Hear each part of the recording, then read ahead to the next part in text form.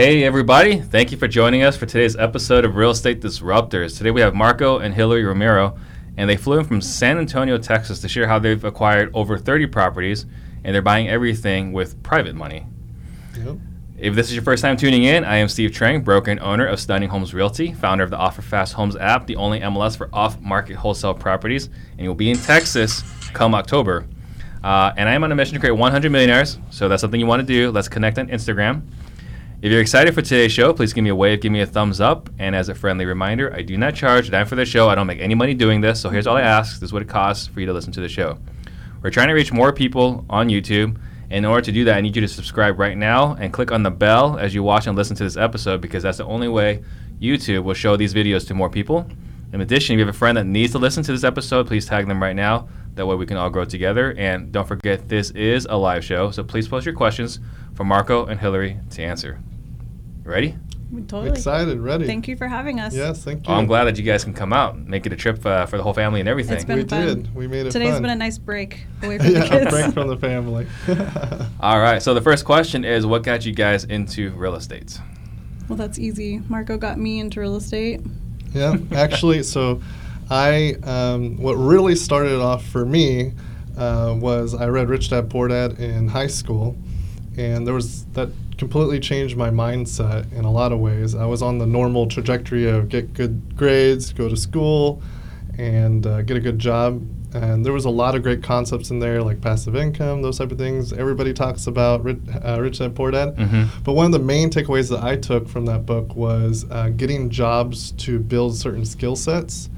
And prior to that, I never had a job, so I took a bunch of jobs. I used to sell knives. I worked at different restaurants to build my sales skills because I always wanted to be a real estate investor and a businessman. I eventually ended up joining a real estate education and mentor group.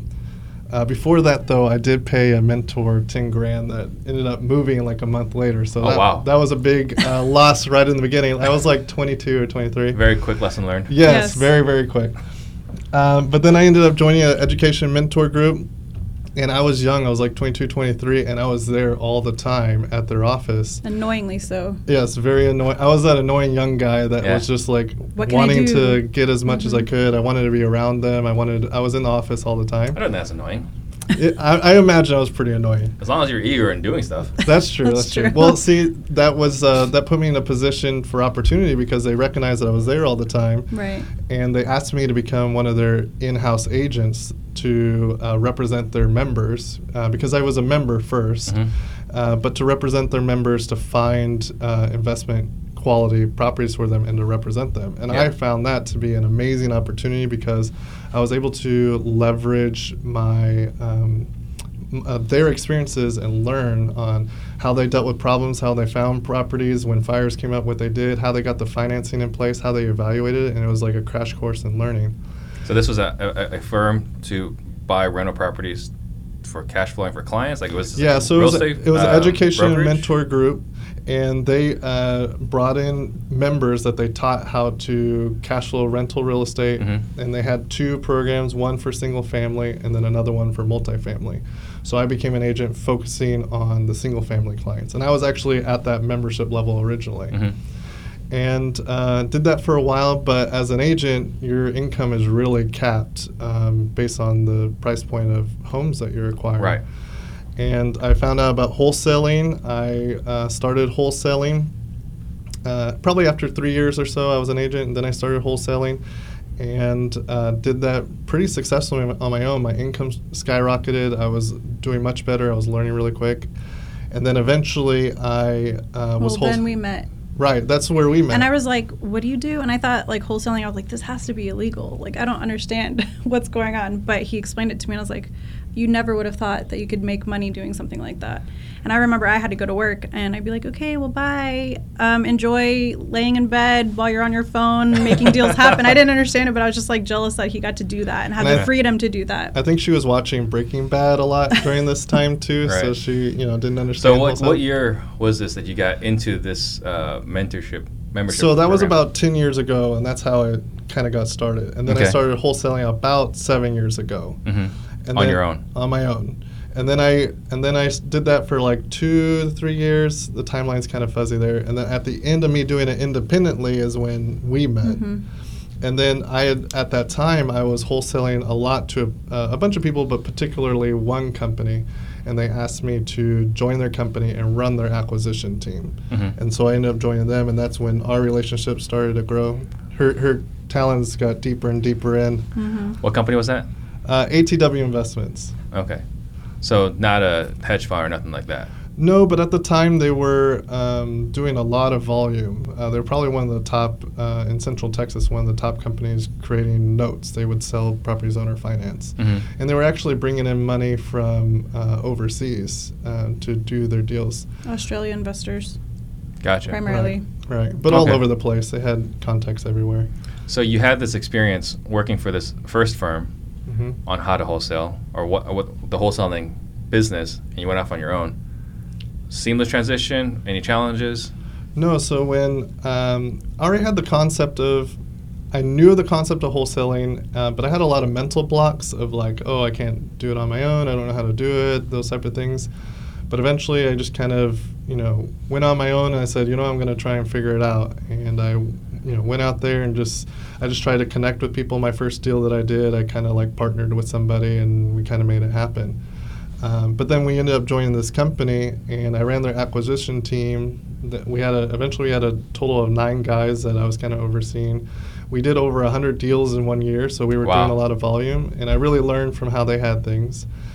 But the big change is actually at this point, Hillary and I decided to get married. Mm-hmm. I proposed to her. Was it a good proposal? It was a Okay. good one. Yeah. I wasn't expecting it. It was on my 30th birthday, so I was not prepared for that.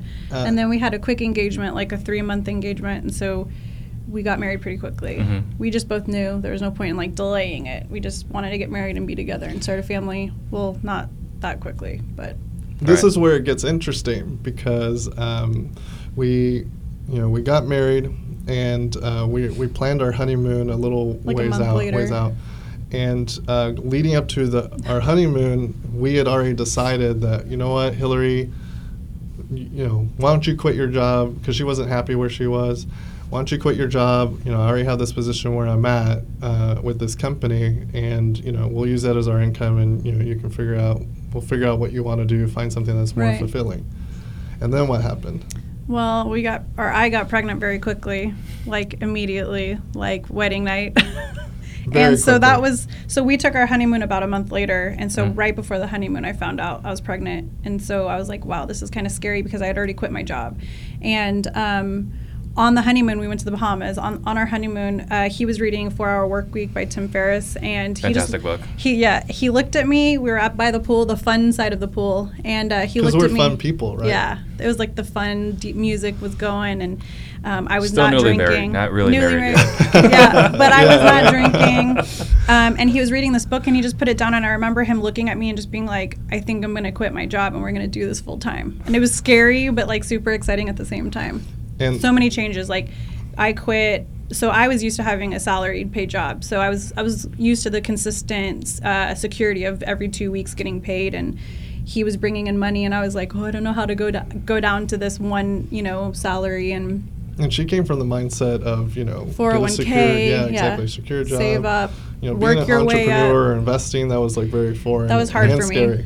So it was very scary, but I was excited too because at the time, we really didn't get to see very much of each other. We were both working so many hours, and we'd come home at 7 o'clock at night, cook dinner, do a quick workout, Yeah. go to bed, and like sometimes the weekends would happen because he was often working. Oh, you were working on weekends too. I was There working were all the some, time. yeah. I was mean, committed. He was to above and beyond make my team committed to this successful. job, Yeah. and Yeah. it didn't feel like a whole lot of payoff. Just his time was very limited, and so it was exciting at the same time because even though I was scared to take this leap into the unknown, I put 100% faith into him because I And knew into us. and into us, but I knew that we could do it together with his knowledge and background and education and just experience with being an agent and wholesaling. But I was also really excited. I was looking forward to getting to spend so much more time with him. And Yeah. we now were together like 98% of the time, like all the time. So all the time. All the when time. you quit your job, how much were you making? not very well compared to what he was bringing in. Doing it independently, I was probably making like $52,000 a year. Okay, it was and like what were you making? When I you was quit? over six figures, just about six figures Yeah. at that job. So I knew I could support us and we'd be, comfortable. Obviously, it's a little bit of a scaled back, but I knew that I could support us. But then, I threw everything for a little, and that was all at the same time. We had just got married, just had our honeymoon. And we we had a both baby. quit our jobs simultaneously, basically, Mhm. and we had a baby on the way. So there was like a countdown to like Yeah. try and get things done. Well, I think that's really important, right? Because a lot of guys or a lot of people are listening to the show, and it's like, when's the right time to quit? You got security. You There's got never a right every time. 2 weeks you get your paycheck coming in, and I have friends that listen to this show, and they're making well north of six figures. Like, when's the right time? And really, it's just no right time. You just got to put your stake in the ground and just do it. You got to just do it before you look back. 10 years have gone past, and you're like, I always wanted to do this. And time goes by so quickly now. I feel like this last year has gone by insanely quick, and so you just have to do it, or you're just never going to. And it wasn't. We weren't like in a dire situation either. When we both decided to quit our jobs and do this, I had extreme confidence because I had already supported myself independently as a wholesaler. So I knew what kind of money I could bring in, and I was making six figures then too. So Yeah. I knew that I could Right. really do it, and we were doing it together, and that was kind of always the vision that I wanted for our family, and we wanted together is to be able to do this all together. And we also had a decent sized nest egg. We had like 40 grand And we or were so. living way below our means. Yeah. Like, way below. I had her move into my little Like a townhouse. really sketchy townhouse. But it was like $650 a month. It was, and water we was were paid. we were saving a lot of money. It took me a lot to convince her, but we But got that's her part there. of entrepreneurship, right? In the Yeah, very yeah. beginning, Yeah, you but have to live it was below still your fun. means. I actually kind of liked that place. She looking talks back, about it, fond memories. I mean, at it was the just, time, it wasn't we fun for started her. our life together, and it was like, the beginning. Like, Yeah. we came from this place where, you walk out your front door and there's cop cars, and you're like, wow, we're like really in the sketchy part of They town. weren't in the front door. They were Down a the little road. bit over. Yeah, down the They road a little weren't bit. right in front, but So we got, I think, you got Quentin. Mhm. You got, was it Michael Giannis? Giannis? Yeah. Hey, They're all great people. You got Hey, Aaron out Quentin. there. Hey, You got- Aaron. You Hey, got Mike. J.R. Charles. Hernandez out there. JR. Like, Mm-hmm. how is your business different than your local competitors, local peers? What would you say is how we're different? We're husband-wife duo. I don't know. I mean, they're all awesome people. All those are great people. The fact that we do it together is huge. We're very family focused because we're growing our family. And Mhm. the whole reason we're doing this is to be able to create a life that our family is always around and we're always growing and doing things together. We really try and particularly do things the right way and bend over backwards to make sure we hold to our word and our reputation. We hold that really high. I Mhm. wouldn't say that makes us different, but that's something that we hold in very high esteem, and we try and ingrain that in our team. And the one of the things that we are different about is the private money. Mhm. There Yeah. aren't too many people that do it fully like we do. There's some people that don't do it at all, or some people that do it sparingly here and there.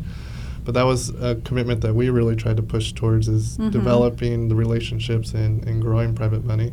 But we're also doing that in combination with wholesaling. So And Yeah. kids. yeah, the kids. It's hard. So let's take a step back. You said, you guys are really family focused. So does that mean like in your office, everyone else is family focused, or are you saying just the way you guys run your business is family focused? I guess it's the way that we run it, but we bring our kids to the office and Yeah. they're with us. I mean, for the longest time, If we have to, yeah. And we're kind of getting at the point where we don't bring them anymore. Mainly our son. Just because he's at that age where he's Banging and wants- everything. Yeah. And we had like this whole He has his whole corner of all this amazing kid stuff, but But he he wants doesn't to play want it. with my computer and the cables cords and everything you know, else. all the fun stuff That that, is he more can't get to exciting. play Yeah. with. So it's been a little bit challenging because when we do bring him, I need to do a couple of really important things. So he'll take the baby, and then he's not very productive, and we kind of keep passing him back and forth. So then neither of us are very productive all Yeah. day. Yeah. So But our team It's really hard. helps us too. Oh, yeah. They'll step in They and love like, our- hold they our love the baby. and walk him around and take care of him and try and help him walk yeah, and crawl. the team's So great. Our team really helps us with our children. They're very They love our kids. Yeah. Okay.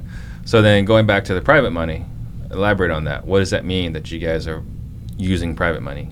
So we pretty much 100% purchase all of our portfolio with 100% private funds. So that's purchase price, closing costs, rehab. We really don't come out of pocket at all, unless there's for some crazy reason, the rehab, the foundation screwed up all of these different things, and our miscellaneous budget to take care of those items that come up. You always want to have like a little safety money on a rehab project. Maybe worst case scenario, we've come out like $2,000. Like, we had one scenario where the foundation we fixed, and like we came to look at the house, and like the entire roof was waived because it buckled in several spots. I was like, well, that needs to get fixed. And it was a good roof. It was perfect actually roof. Better roof. And so like because of the shifting of the foundation, like we had to put a total new roof on. Oh, wow. Yeah. And I think also the and plumbing. the foundation wasn't even that bad. It was kind of a surprise. Yeah. It wasn't bad at all. But you always want to have like that, money just in case that something like that comes up. So I mean, I think in the past we've come out a couple thousand maybe, but it's really been very minimal, probably 5,000 or under per deal. And that's not every deal. So when you guys talking private money, though, I mean, there's wholesaling, there's flipping, and there's buy and hold. Mm-hmm. Where are you guys primarily using the private money to your advantage? So we have two main focuses. We have the wholesaling side, and our company for that is Hilco Homes. And that's where we have our team. Mm-hmm. And there's 11 of us total. And then we have our other company, which is called Bella Buyers. And that's just Hillary and I. Now, we do hire contractors and those type of things, but those are all third party. They're not part of our company.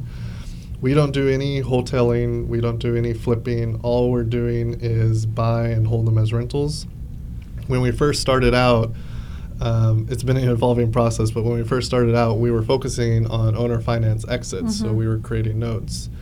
But we've changed our model, and now we're primarily focusing on rentals, and the private money is strictly for those rentals. Though we do have worked with some, we call them campaign investors.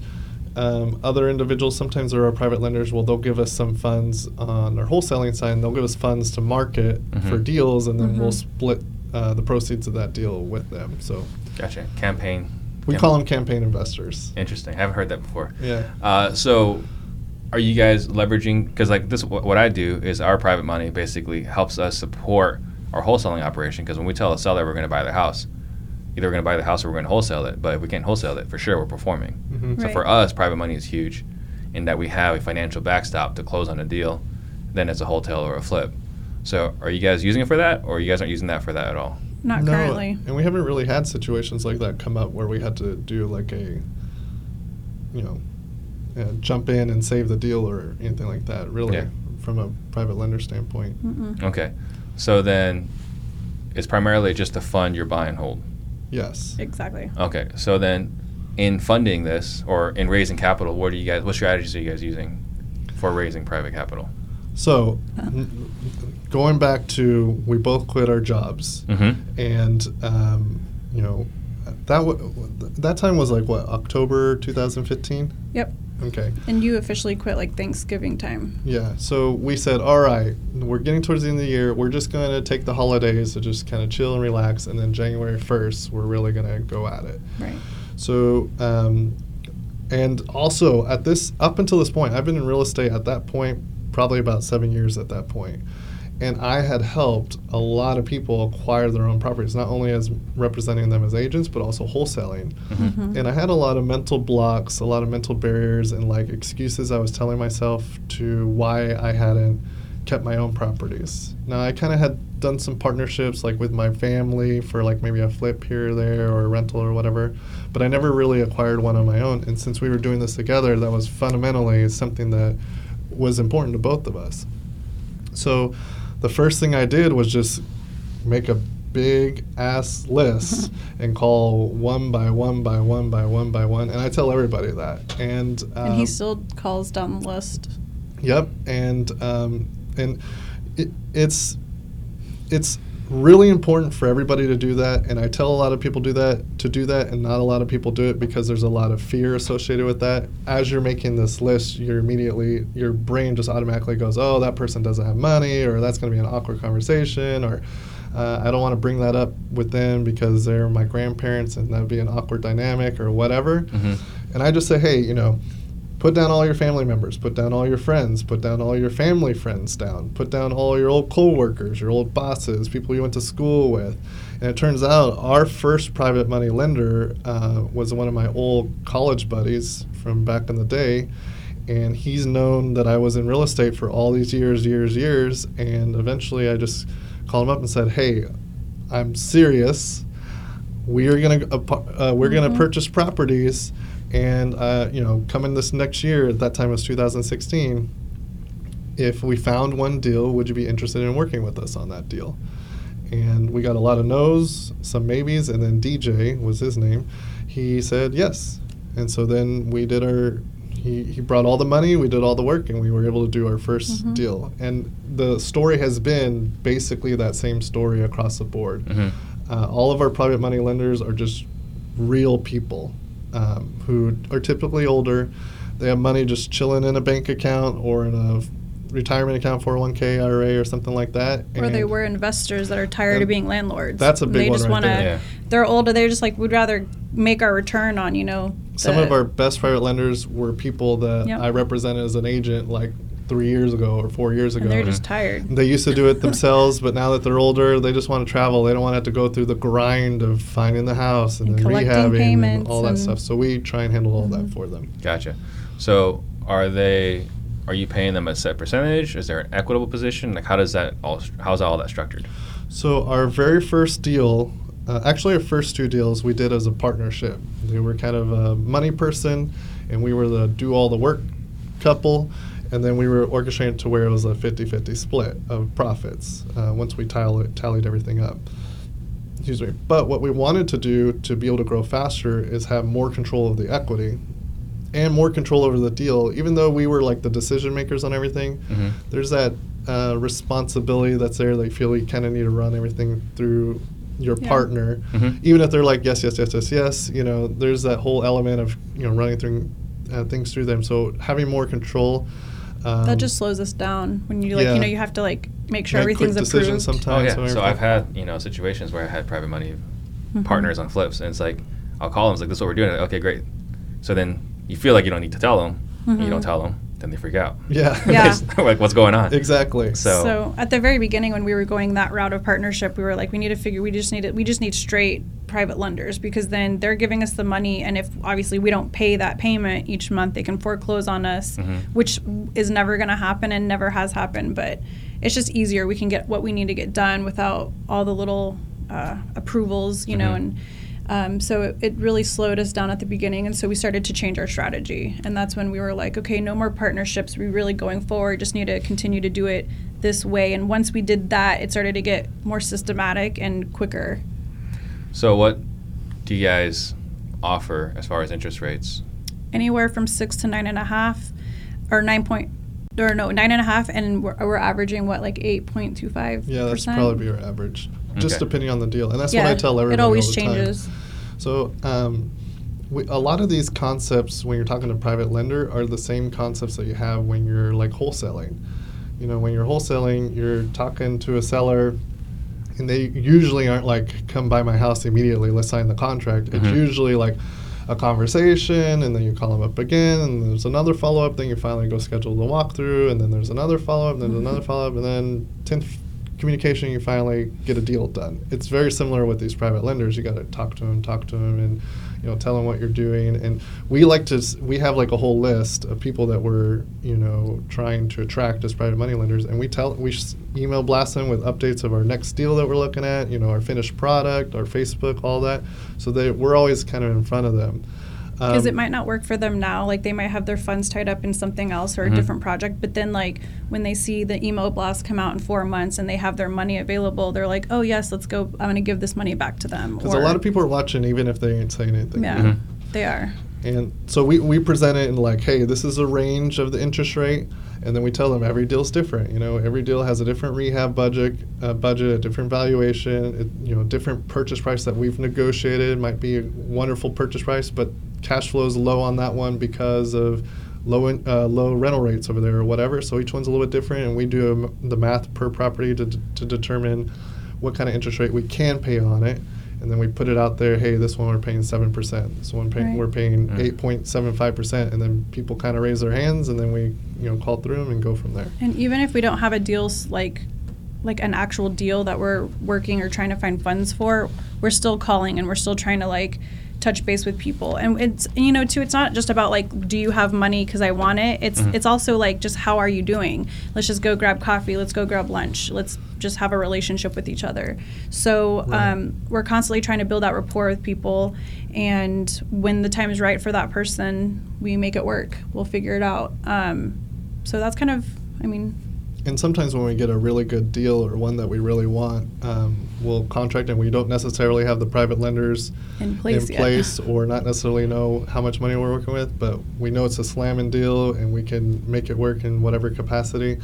And then we'll just, on this specific deal, we'll just call down the list. Hey, Mhm. we haven't talked in a while. Where you at? I got this great one. Let's look at it together. I'm going to send you the email. Let's look at the numbers or the photos, or do you want to go look at it with me or whatever? And then Right. try and get some interest right there on the spot. It's all about planting the seeds.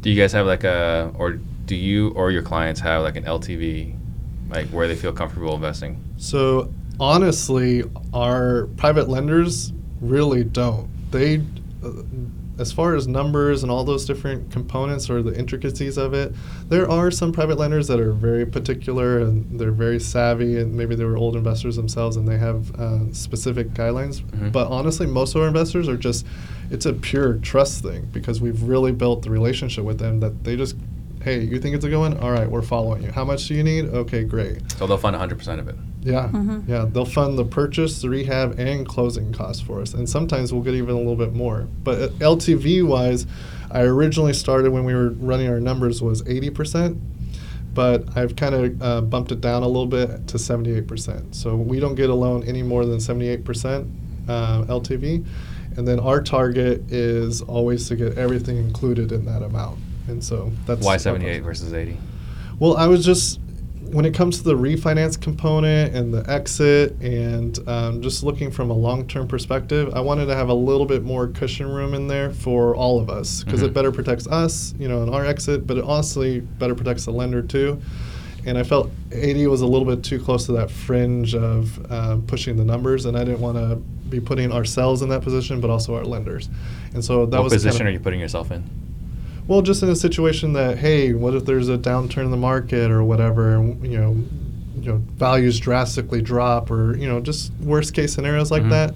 So we just want to put ourselves in a good position for all scenarios. So we thought Gotcha. that was a little bit more of a little bit better conservative number compared to the 80%. So that's Gotcha. how that frame of thinking came.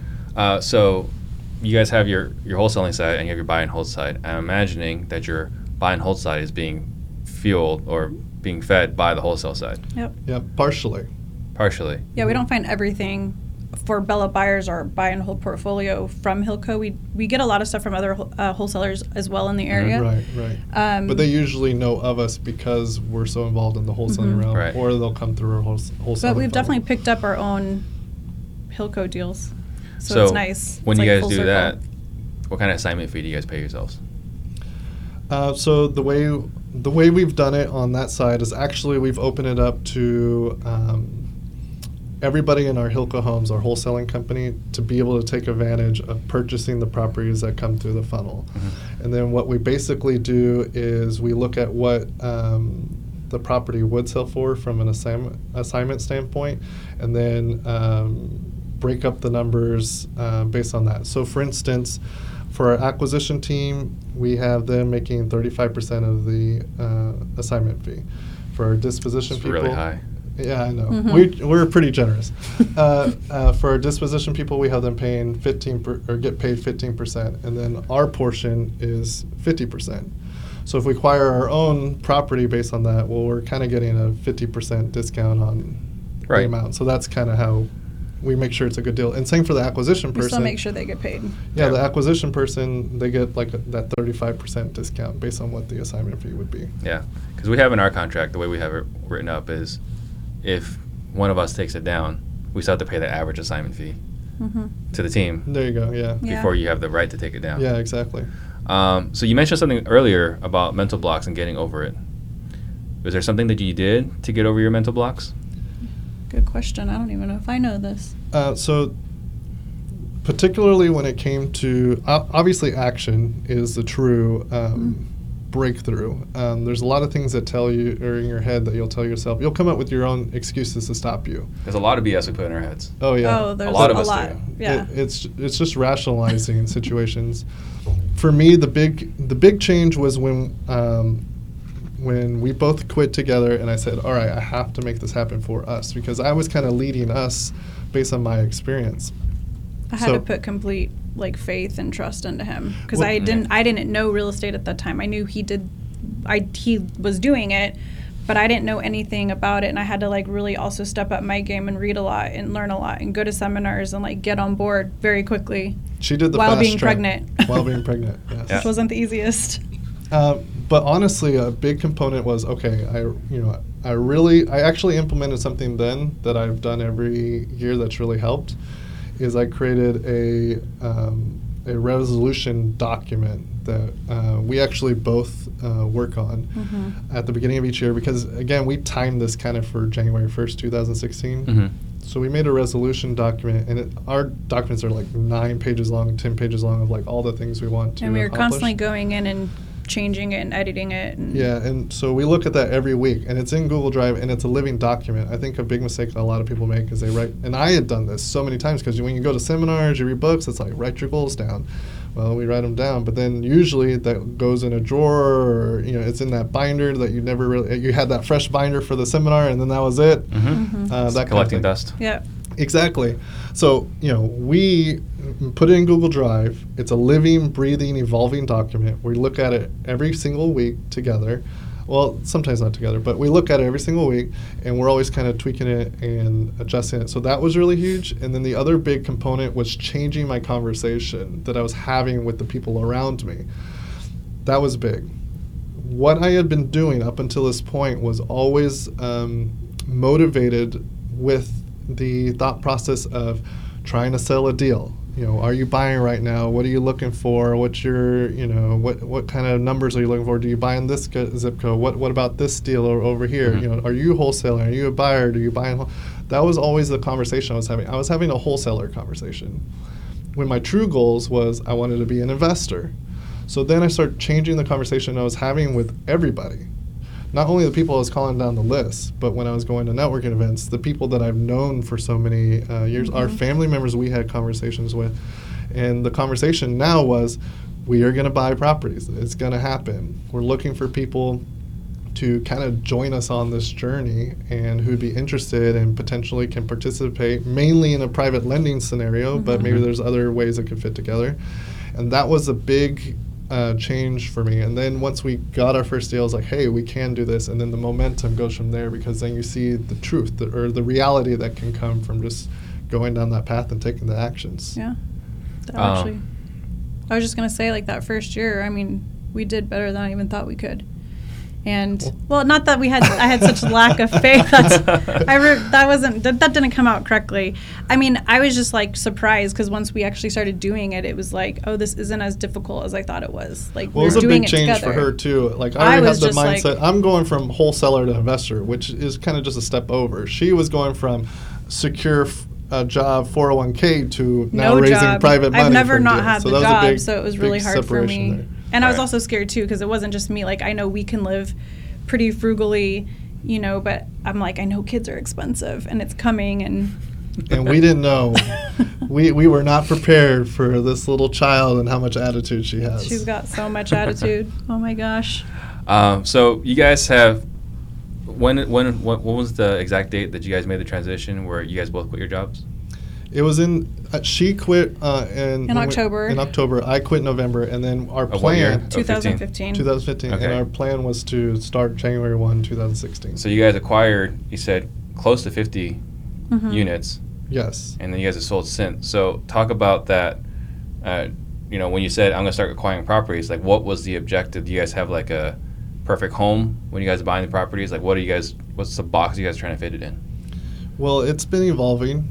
And even now, we're in a kind of a transition phase at this point.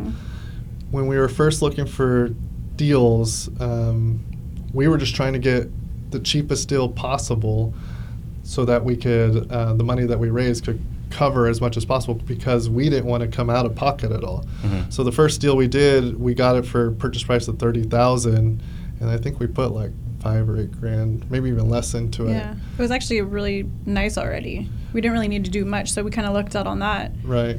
And then our second deal was a sub 2. So it was, in the beginning phase, it was like just any deal we can get where we're not coming out of pocket. Then it transitioned to, okay, now we want to acquire properties, rehab them, and then sell them owner finance. Mm-hmm. Because we saw the benefit of collecting the down payment, which could be sizable, and the fact that once you have a note, you don't have to worry about maintenance and those type of things. So that was our next transition, and in that arena, we were probably floating at an ARV of like 145 and less. But then our first year of taxes, we realized that owner finance isn't the best route for the tax bill at the end of the year. And we needed, again, our mentality has been like trying to keep as much of our funds in these early phases as possible. Mm-hmm. So then at that point, we transitioned to rental real estate. And we still try and keep to that 150 ARV and less because the cash flow spread's better in that lower range. Mm-hmm. And these are San Antonio numbers, by the way. Yeah. San Antonio overall, I think the median is like 215 or something for a single family home. But I would say our most expensive house, ARV of like 260, but that was a rarity. I think our average is probably like 150 range, 150 to 170 range. Yeah. And less. Mm-hmm. We always try and go on the lower end because Yeah. we're trying to get cash flow Yeah. circle. So you mentioned the tax consequences of owner financing. I don't think anyone's ever talked about that, at least on this show. What are the tax consequences of being owner financing? The higher capital gains. So We're not tax professionals. That's probably our weakest spot. but we but- spend a lot of time trying to learn. Probably pay a lot of it. And paid a lot of money learning.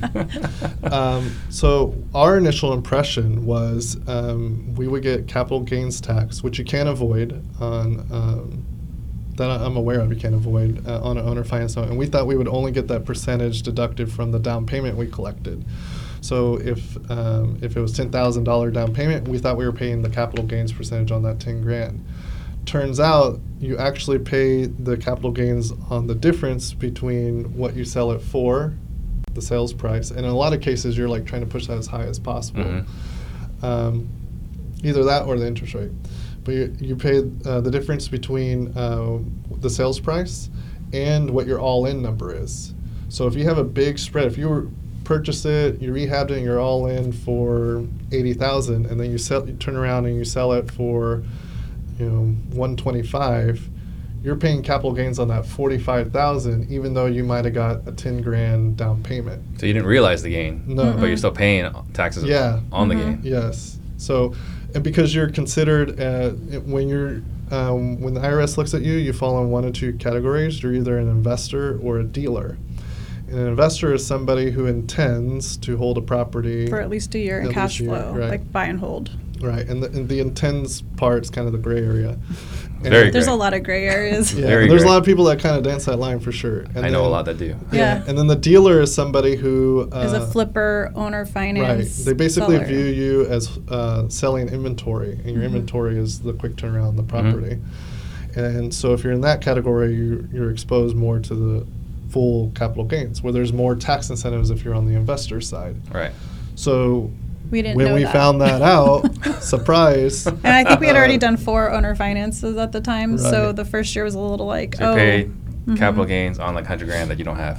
Yeah, Right. exactly. So we changed our strategy. So now we hold everything for minimum of a year, Mhm. and we try and line up all of our tenants to be out like the end of April, so that we April have 30th time. is all of our leases. We try and line them all up so that we have time to either renew again for another year if we really like the tenant or we're not ready to sell that property, or we have them move out. We clean it up a little bit if it needs some make ready, and then we put it on the market to sell, which I'm a realtor, so I list my You're own a stuff. badass realtor. I don't like being a realtor. No, she doesn't. I do it for us or He's a broker. You can't say that. or friends and family. It's totally okay. I do it very minimally. So, because of the capital gains consequences of doing seller carry, you guys went more on the buy and hold, or holding it for a year. Mm-hmm. Are you guys trying to do a seller carry then if you guys aren't listing it? That's an opportunity. But no, actually now what we're trying to do is we're slowly selling our properties, and we've sold a good amount, and we're slowly selling our properties. Originally it was just to get more properties, but now we're selling our properties to try and get into small multifamily properties. And starting to go the 1031 exchange route. We haven't done 1031 as a part of our strategy yet, just because when we sell the properties and the equity get, we still kind of need to touch that so we can kind of feed our wholesaling business and try and acquire more properties.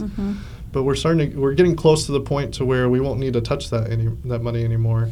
And then our game plan is buy our property, hold it at least a year, either refinance it or sell it, probably more selling it so we can get more equity. When we sell it, use 1031 so that we can roll that money tax deferred free into small multifamily. Basically get rid of all of our houses and start moving into the multifamily realm. That's our current game plan right now. How often are you guys revising your game plan?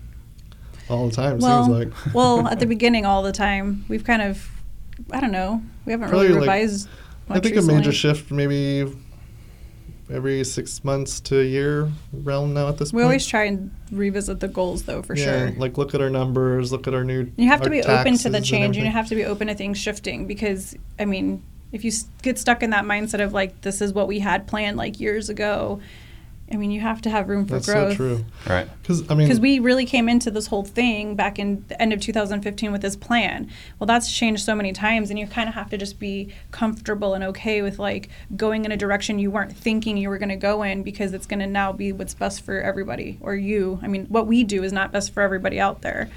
Well, I mean, the world is around us, and the market that we're dealing in is always changing and in flux. But then there's the component that we as individuals are changing our status. You know, we're growing a lot in this section. Maybe we didn't grow as much over here.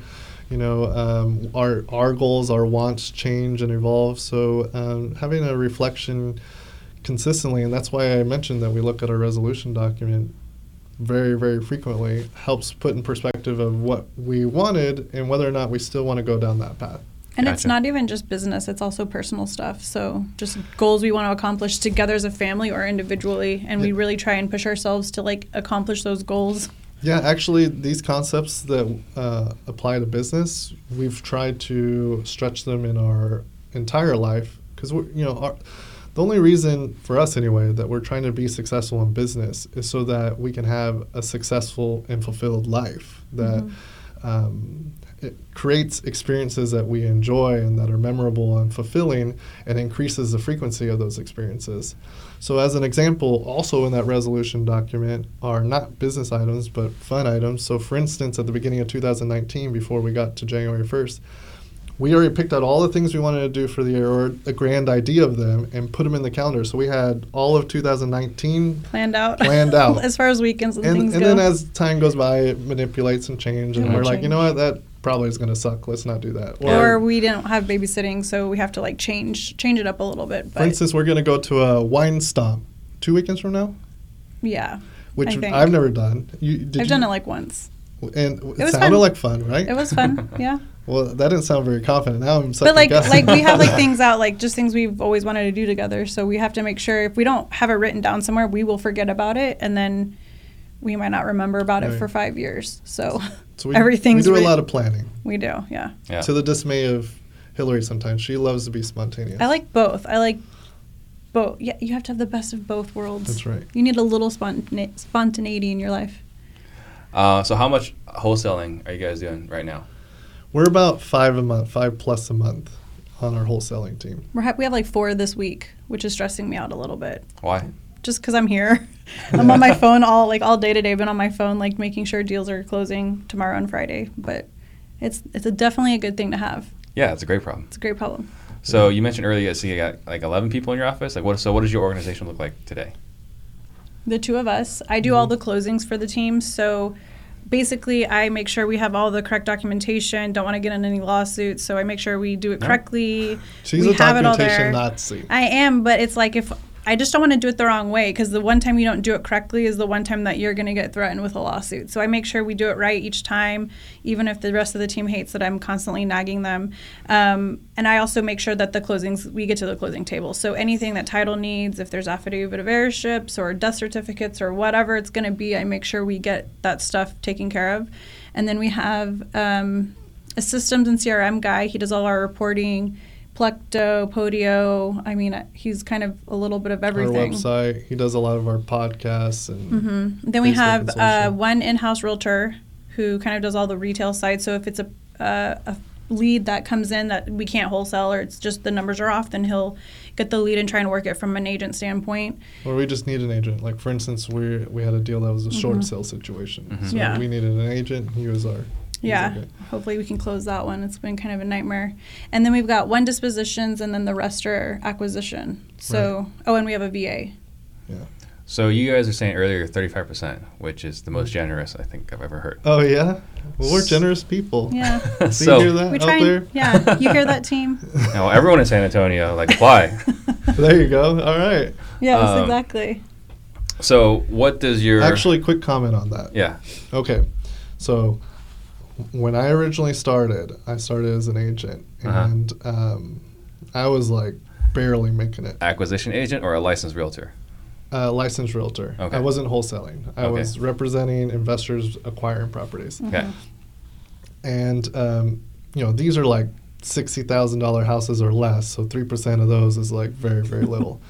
But in addition to that, I had, first off, 40% of that, of the commission for an agent, went to the investor depending on what level they were, okay? They got like a rebate.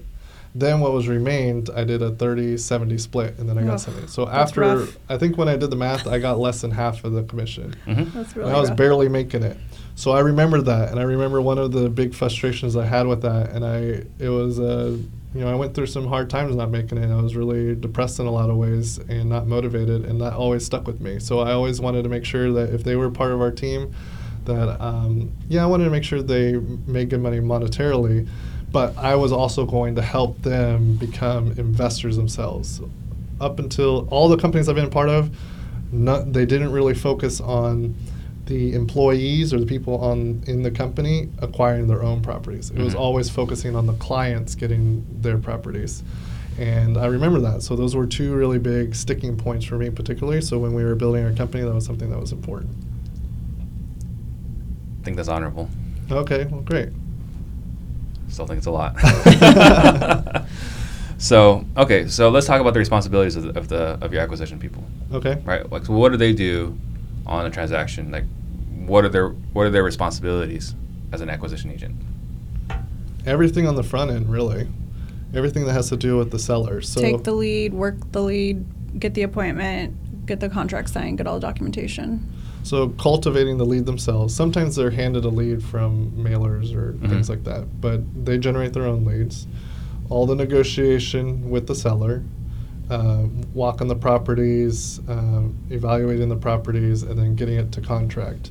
And then beyond that point, they really just are kind of maintaining the point of contact with the seller. They'll help with any curative work on title if needed, and schedule closing on the seller side. That's probably the extent of their responsibilities. Yeah. And then the disposition is responsible for what? Same thing, but in reverse. So anything on the back end, they sell the contract to an investor. They find the investor who wants to purchase the contract, get all the documentation, and then also coordinate anything with the buyer on the back end. They'll handle our email blast, our text blast, our systems to get the word out there. They'll call all the investors, schedule all the showings, negotiate with the investors, and contract with the investors. And then if we need to get prepared for closing, they'll make sure the investor gets LLC docs to title, or they'll communicate with the lender or the buyer if needed to help make sure everything's. So they have a little bit of a TC role, transaction coordinator role. A little bit. So Hillary, I don't really have communication with any buyers or sellers, just since I wasn't the one that built relationships with either side. I kind of just tell them what is needed, and then they go after and get those items. But once they get them, they hand them off to me, And then I am the sole person speaking with title, just because we had it at the very beginning when we didn't have very many people, where there was no transaction coordinator. And so there was a lot of people, like there were too many hands in the pot. And I was like, title's not only working on our files. So like, because they're probably getting so many emails from different people, we had to systemize that process. And so now anything communicated with title comes through me. So I'm the one really building the rapport with these title people. And then she like hands the assignments out to the acquisition person or disposition person. But Gotcha. I keep it all very organized. So if anyone needs documentation or what's going on from months ago, because we still haven't closed this file, I have like I'm like the most organized on the team. whip. And I'm like, we needed it like 4 months ago. Charles Hernandez suggests teaming up with HBHS. You need to And get them on the show. Yeah, they're awesome. I'd love to do it. And then Hernando Akers says that the fee is generous and fair. He's on our team. He was one of our So like. I think we just messaged him. He to was say one that. of our like top fans back when we were doing a lot of Yeah, Facebook Live, and then actually, he joined us. Yeah, he Awesome. was always on our Facebook Lives, and then he ended up applying, and now he kind of runs our team for us. Oh, The that's awesome. acquisition side, yeah. Very cool. You mentioned you have a VA. What do they do? Oh gosh, she does like everything. I don't even know all of the things she does. She's So we try and hand everything. Everyone has access to her. We try and give her all the responsibilities for the time-consuming elements. So she facilitates email blasts, text blasts. She's the one that updates our website. She also will compile our lists or remove, return mail, all like the data entry type stuff. She'll also kind of navigate in Podio and keep in good communication. So all the little tedious elements she does.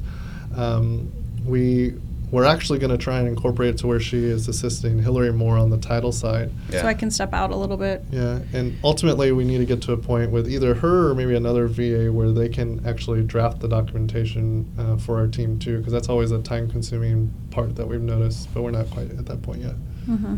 What marketing techniques are working best for you guys? Our number one is co-wholesaling. So we try and do a lot of social media, a lot of Facebook. We're getting better at the Instagram. I just said the Instagram.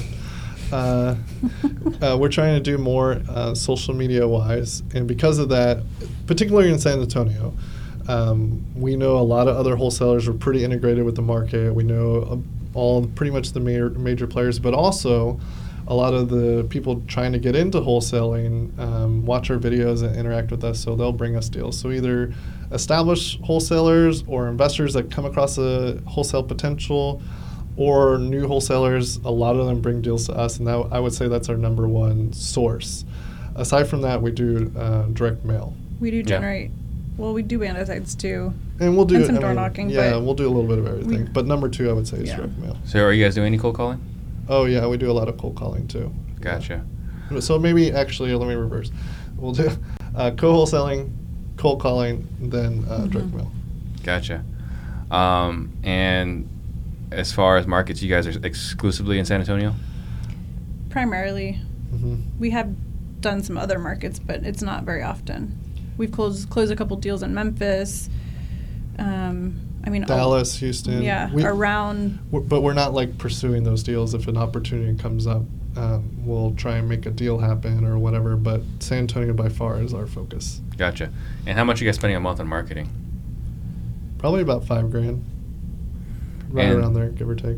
And most of that's going to Direct mail, Yeah. and and then we also on top of that have all the different subscriptions, which that adds up for sure. I don't know if they can $39 you a month to death. Yeah, that's Yes. true. Uh, Pay for the year for the discount. How's your monthly overhead? I don't know what our monthly overhead is. I couldn't tell you, but we do have an office. We do have a lot of the subscriptions. Like I said, we do a lot to do more of the inexpensive leads. So the cold wholesaling is really big, and then cold calling really isn't too money intensive. So we don't have like the largest overhead in the world. And then with That's not too bad. yeah, and then with Bella Buyers, it's just us, and Yeah. there really isn't really any overhead. That's also there. why we take 50%, because we need obviously to pay for these things. Yeah. We have to pay for the team. He's saying we need to take more. I know. Well, maybe we should. I didn't say that We should re- exactly. we should revisit after this meeting. Sounded something like it. So, any valuable resources Like you recommend? Tools, programs, systems? What are some systems you can Well, live without? We actually, the team doesn't really use it, but Marco and I are always in Trello. I don't know if you've heard of it, but Mhm. we constantly live in Trello. We share the same stuff, and we task each other and live off of. I don't know how many times a day we look at that stuff, because if we didn't have it, I would forget everything I need to do. Yeah. And we have like different columns, so like what's critical, what's something we need to do eventually, but not like completely critical. And I can see what he's got on his task, so if there's anything I can jump in and help him accomplish, just And to I help tell him her, speed him don't up. mess with any of my stuff. Don't Unless touch I any do of it for him, then he's happy. Okay, you can definitely touch those. Yeah. So I would say Trello, but like the rest of our team doesn't really use it. By far But number one. in Trello. Hilco, our team, we have Podio as our CRM. We use Plucto for reporting. We have Slack. We constantly we're constantly in Slack with each other. Slack is just a communication platform, just like a great opportunity to do like a bunch of group text messages, really Yeah. organized, and we use that a lot. And we have on our specific team. channels for different things, so you know kind of where to put it in. So there's always a way of tracking a conversation or whatever. So some of the leads that there's one website, I think it's Vacant Home Data Feed. I have to double check that. VHDF, yeah, Cameron. Yeah, that- Can't remember his last name. That one's great for leads, and we've used that a lot, and that one's been good for direct mail. We just now starting to incorporate REI Pro. We haven't. That's like actually happening right now, so I don't Mhm. really have the experience in it fully. We just did our first campaigns with it this week, but we're incorporating that, and we have a bunch of just other subscriptions. DocuSign we use a bunch. Pretty the standard ones. You mentioned co-wholesaling earlier as one of your primary or your best. So talking about co-wholesaling, how are you building out co-wholesaling? Like, What are your strategies to become, because there's no shortage of wholesalers that someone goes to, right? I think New Western's pretty popular Yeah. Yeah. in Texas. Yeah. Not really liked. So there's lots of, I like New Western. do you? Yeah. Okay, but there's a lot of different options out there. So like why go to Marco or Hillary? We do Because it. we're nice. We're fun loving. Well, half we of like us to are have nice. fun. I don't know which half. I can be nice. I didn't You're say on my anything. good I didn't side. say anything. Just bring her some good cookies or something, then she'll really like you. Yeah. Yeah. Any particular flavor? Just anything nice would Anything. be good. Okay. Yeah. Co-hosting, we do a lot of social media. So Mhm. we put out a lot of free content, and I think that's a way that really has helped bring in a lot of leads, especially with, there are a ton of people out there who are trying to get into wholesaling. They've watched this show, they've watched a bunch of other content out there, and they've taken steps to generate leads, and they've done a lot already, and there's just a few pieces here and there that they're missing, Mm-hmm. or there's stuff that they just don't know. And we found that a lot of people who have come to us and said, hey, I think I have a lead, or here's like a list of leads or whatever, Yeah. that they have like a golden nugget sitting right there and they just didn't know it, or maybe they were too scared to take the action or make the phone call or whatever. So we put a lot of content out there to kind of promote, like, hey, if you have a deal, bring it to us, and we don't necessarily have to work together. We'd be glad to give you information on like how to proceed forward. But what we found is a lot of people are just like, you know what, let's definitely work together. So that's Right. been one way in itself.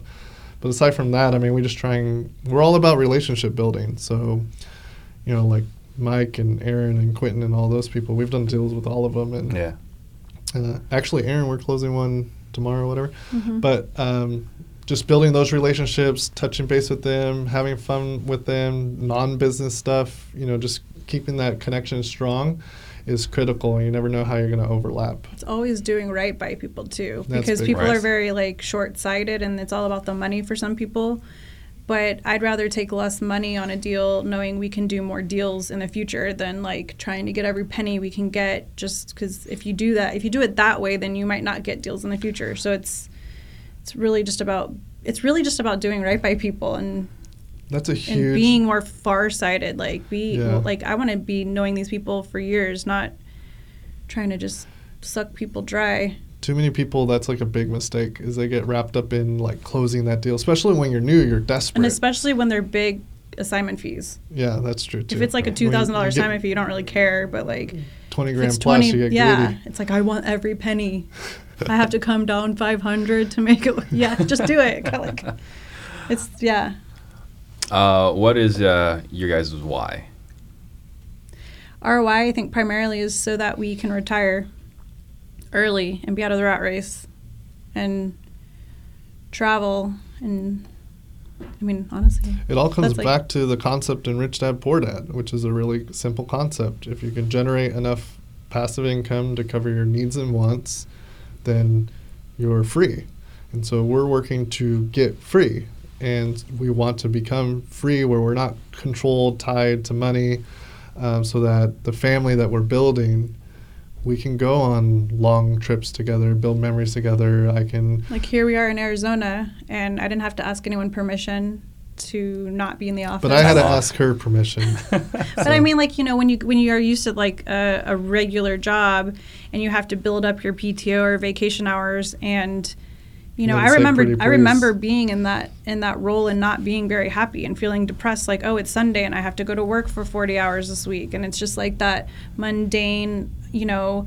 You dreaded Sundays, I right? hated. Well, it was just like it was just like, you know, you're good at what you do, but you don't really find any passion in it or enjoyment in it, and it being the controlling factor in your life. Like, I need to go to the doctor, but I don't have. You know, you're trying to figure it out, or just like anything. Like, I hated that part about having a real job. So, I really like where we're at, even though it's hard. What we're doing is hard work right now. It's still better than where we were a couple years ago. Do you guys have a metric for when you guys feel that you guys can retire? The number I wrote down was $12,916.67. Yeah. Because we did the math when we first started, and that's 155,000 divided by 12. Mhm. And so that was the number that we were shooting towards. We're definitely not there yet, but that's, you know, the first main goal. I'm sure once we get there, you know, It'll be she'll want a bigger more. number or something. But Every time I'll be like, we want that. that's not like the forever goal. That's like the first goal to be like. See already. That's like the first goal to be like. the first main goal. We can breathe and like not be so worried about. But we want that everything. from our properties, not from our wholesaling. Right. Which, you know, Passive. That's that could be easy. passive income too if you but- build the business. But it's from our From properties. strictly cash flow. If we can bring that in every month, That's what we'll we're be working riding towards. easy. Yeah, or easier. Gotcha. What is your biggest struggle right now? Kids. Dang, That you was said quick. that so fast. She was ready for that question. Yeah. It's just really hard. Like we've had so many conversations where we talk to each other and we're like, we just got to get through these couple years because this is the hardest we are ever going to have to live this life. Mhm. Like building a business from scratch, trying to keep a team motivated, trying to keep ourselves motivated, and having two little tiny babies. I mean, we have two that are 3 and under. So it's a lot. It's hard. It's really hard. It's puts pressure on a relationship, Mhm. aside from business, you know, just having our own time to be able, date nights. And we That's have like to- really important to me. And we get maybe once a month if we're lucky. Yeah, those fundamental components just to keep a relationship happy, a lot of that goes to the wayside when you have children unless you have help in some capacity. So we've really had to learn to ask for help, which, you know, for me, I was a very kind of like, I want to shoulder it, I'm independent, I want to do it on my own, and, you know, that's naive in some ways. It's We got to okay a point ask where for we help. had a conversation and we were like, we just need to ask both of our parents for help. Like Mhm. it just got too difficult where we weren't getting anything done. And we just had to say, you know, let's swallow our pride and say we need some help. Can you at least commit to like one day or a couple nights for babysitting? And she says kids, but really kids is what highlights what the true problem is, and the true problem is the limited amount of time that we have, and Mhm. whether or not we're trying to apply that time to being productive or making sure our relationship is healthy or whatever. So our biggest problem is just like being able to set ourselves up to where we can kind of control our time more. We're not working in the business as much as we are. We're the bottleneck in some instances. So we're really trying to make a transition now to kind of delegate more give more responsibilities to the team members, trust more, the stronger systems. Even in our home life, we're trying to get a nanny now. Yeah, that's hard for me. The trust is hard. Somebody to clean the home so we don't do that. And, concepts in the 4-hour work week. So that's our weakness, and that's what we're trying right now. We're trying to really focus on and fix. Well, I like that you brought that up, though, because, one of the things that was important to me, having you both on the show, was, the challenges as a power couple, right? Like a lot of times we have like one person who is a guy or a woman, but they're kind of doing one thing. She's all the power in this relationship. But having a couple, like you get to really hear like some of the other challenges trying to run a business as two people versus just one person. And something we did that she made us do because she wanted to make sure our relationship was really strong was she suggested when we first started dating, like literally like within a month of us dating, to read five love languages. We both read that book, which was, it's kind of like the Rich Dad Poor Dad of relationships. And so just being mindful of how she perceives love and how I perceive love and how I can fulfill her needs and wants, and same in reverse, because not everybody needs the same thing or responds to the same thing. And so trying to be mindful of that. And we read that a long time ago, but we actually try and reread it every so often just to like refresh, because especially with 2 kids and a business, it's like, you haven't fulfilled my love tank in a while. And so it's like you have to take a step back and not take offense to that, but like really just think about like, oh, have I not done what he needs, or has he not done what I need, just to feel loved, on a day-to-day basis. Maybe it's not like this grand gesture of like, let's go to the nicest, most expensive getaway weekend, but maybe it's just something small like, oh, I came home from work and here's a gift, I thought about you. Even if it's just like a love letter, like it doesn't even have to be monetary or expensive. It just needs to be something that he thought of, and vice versa. Like he loves when I do things around the house for him and whatever. So it's like just making sure you're in tune with that. And honestly, that's, for us, the most important component. We have to make sure that our relationship is strong and that she's happy and I'm happy, because everything is a tangent from that. Our children are a tangent from our happiness in the world or the household that we're bringing them up in. Same with our business, being able to function well and communicate well. We can't be pissed off at each other, but then I need to go talk to her, what's the title update on this one? You know what I mean? And she's like, get out of here, I don't want to talk to you. I think it's really critical too, because we are together so much that we work on our relationship like we do. Like we really have to figure each other out and communicate. Communication's key, because we are together so much. And if we don't like each other, then it's really difficult. We'll have meetings where it's just her and I, and we'll just talk about anything and everything and just kind of revisit that resolutions fresh concepts. page. Yeah, so 5 Languages of Love, I think that's a great book. I'm in the middle of something else right now. I can't remember the full title, but it's something along the lines of how to fix your marriage without talking about it, or how to make a stronger marriage without talking about it. I've never heard of it. We'll have to look that one. So I'm kind of in the middle of that, and that's got some really powerful concepts in there as too. Okay. Looking at all the fights that we've had that were completely unnecessary. I think that's every relationship, you learn. because we still sometimes have like completely unnecessary fights, and it's probably just like a long day, or the kids are extra frustrating, or But the book provides great insights as to why those things happened. The underlying components. Things that you we'll have to look that up. That you didn't think were happening. So I'll let you guys think about a last thought. Guys, everyone is listening right now. So my business partner, Max, and I, we're doing a 2-day workshop this coming September. Limited access to a select group of people. If you want to qualify, see if you can come to our workshop, please go to disruptors.com. And then I'll be speaking in Houston October 4th to 6th for Wholesaling Live. If you want to register for that, go to wholesalinglive.com, put RED for 25% off. And I'll also be in Biloxi, Mississippi, October 25th to 27th for Real Estate Roundup Live. Go to bit.ly/RER Live to register for that if you guys want to visit in Mississippi. And tomorrow we have Jeremy Tagg coming in from Richland, Washington. And 2 weeks from today, we're going to have the legendary Sean Terry. So that's going to be awesome. So last thoughts. So this is exciting. Next few weeks and months for you. That wholesaling is going to be a good one. That's going to be good. That's a crazy, crazy lineup. Yeah, there is a lot of great people in that one. Yeah. So what was the question? I missed it. Last you thoughts. Didn't give it to us yet. Last thoughts. No, that's you guys got to give your last thoughts. Oh, we just give our last thoughts? Yeah. Anything you want to leave the listeners with? I guess I missed that. We're very prepared. Well, I don't know. You put I'll go first. Okay, you and go then first. You can think about I need to think about it. overall, if there's big components, I would say from this one, we covered a lot of topics. Number one, your biggest decision by far is your partner. Not just like in business, which that's huge in itself, but your romantic partner is your partner in life. Picking that wise to where you have good communication and you start off with good communication is fundamental and really can allow you, open the doors and allow you to accomplish some big things when you're bringing in both your knowledge, experience, and resources together. Definitely, if you have some sort of mental blocks and you know what they are, people listening, I knew that they were at the time. Mm-hmm. And I, reflecting on it, I knew. Yours just starts with I can't. Yeah, exactly. My mental block was I didn't know how I was going to come up with the money for deals. And just changing your conversations, really going after it and taking the action is fundamentally what can change that world for you. And you can accomplish it. And come see us in San Antonio. Awesome. Basically what he said. I mean, it's hard to, but I mean, it's true. You have to, it's really about positive mindset. For me, I still struggle with that, if I'm going to be completely honest.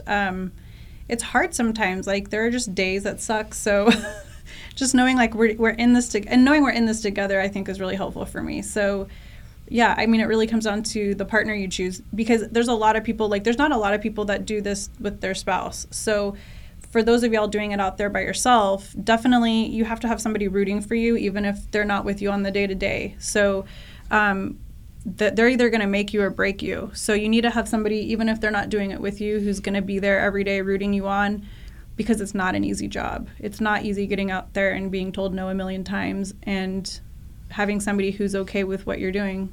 That's important, especially if you have a family with kids. And there's a lot of people out there that stop this business because their spouse isn't understanding of it, and they want you to get a real they want you to get a real job. Right. So I would just say I agree with that. All right. Cool. Someone wants to get a hold of you. How do they do that? Facebook for sure. You can go to Hilco Homes on Facebook. We're really active on that. Or you can find us individually, Hillary Romero, Marco Romero. Well, you're Hillary W. Romero. Hillary W. And Romero. I'm Marco A. Romero. And you can find us on Hilco Homes. We could go to Hilco Homes and find us through. Bella Buyers on Facebook. We also have Instagram, but anybody can message any of us, and we're down. We're open people. So any questions, thoughts, anything, we'd be glad to share. And if you just want to come by the office and say hello, down to do that. Exactly. Awesome. Thank you very much. It's a great show. Thank you. Thank you for having us. Thank you. It was really fun. Thank you guys for watching. Yes.